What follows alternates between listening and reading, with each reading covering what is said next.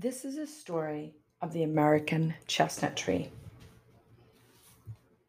It was late in 1904 that the ticking time bomb beneath the feet of travelers silently waited.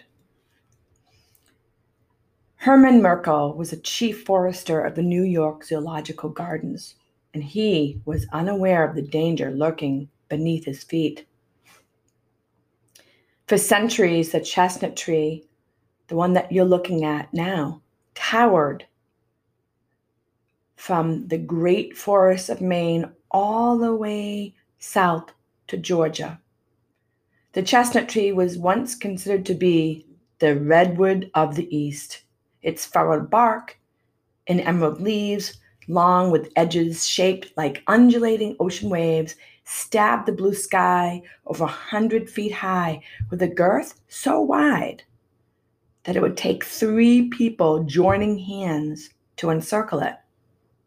Chestnuts, wrapped in spiky burrs, rained down from the mighty chestnut by the bushels, feeding the forest animals, including humans, with sweet, savory, nutrient-rich nuts.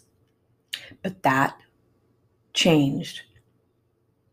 Tara tiptoed in pinhead-sized neon orange spots, and Herman Merkel, the slight figure with thick bifocals and a long gait, and a magnifying glass, sketchbook, charcoal pencils handy just in case, would discover on his daily check on a late summer humid day that a blight had traveled from China to America to endanger the American chestnut.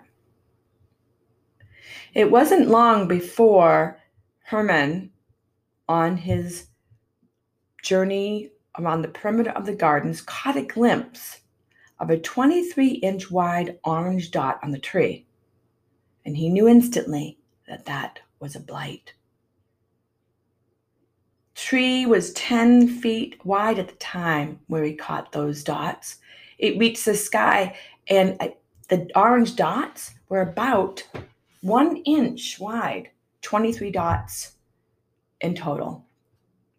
He also wondered if those same dots could be spotted in other chestnut trees, and to his dismay, they were.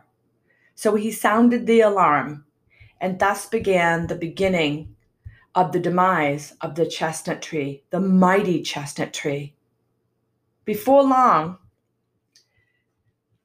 the chestnut tree diminished from the American landscape. In fact, today, there are just a few of the original chestnut trees, mostly in the Midwest. Today, when you come across a chestnut tree, it looks more like a bush, same undulating leaves.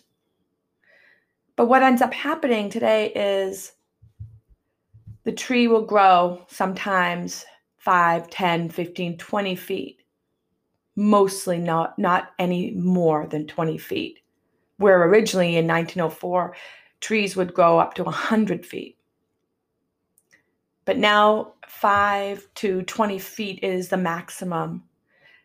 The chestnut tree no longer has burrs. It's very rare to find a chestnut tree burr with a chestnut in it, because the blight still exists. If you look at the very base of a chestnut tree, you will notice a cracked base. And if you look closely enough, you'll see the orange blight.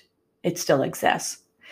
But the chestnut tree is also a story of resilience and science. And so in the 1980s, scientists started to think about how they could crossbreed the chestnut tree with the Chinese chestnut tree. And so their efforts are really making progress. Right now, we have chestnut tree farms that are blight resistant with 99% of the American chestnut DNA. So the future is bright, and soon the American landscape will have the chestnut tree from Maine to Georgia once again.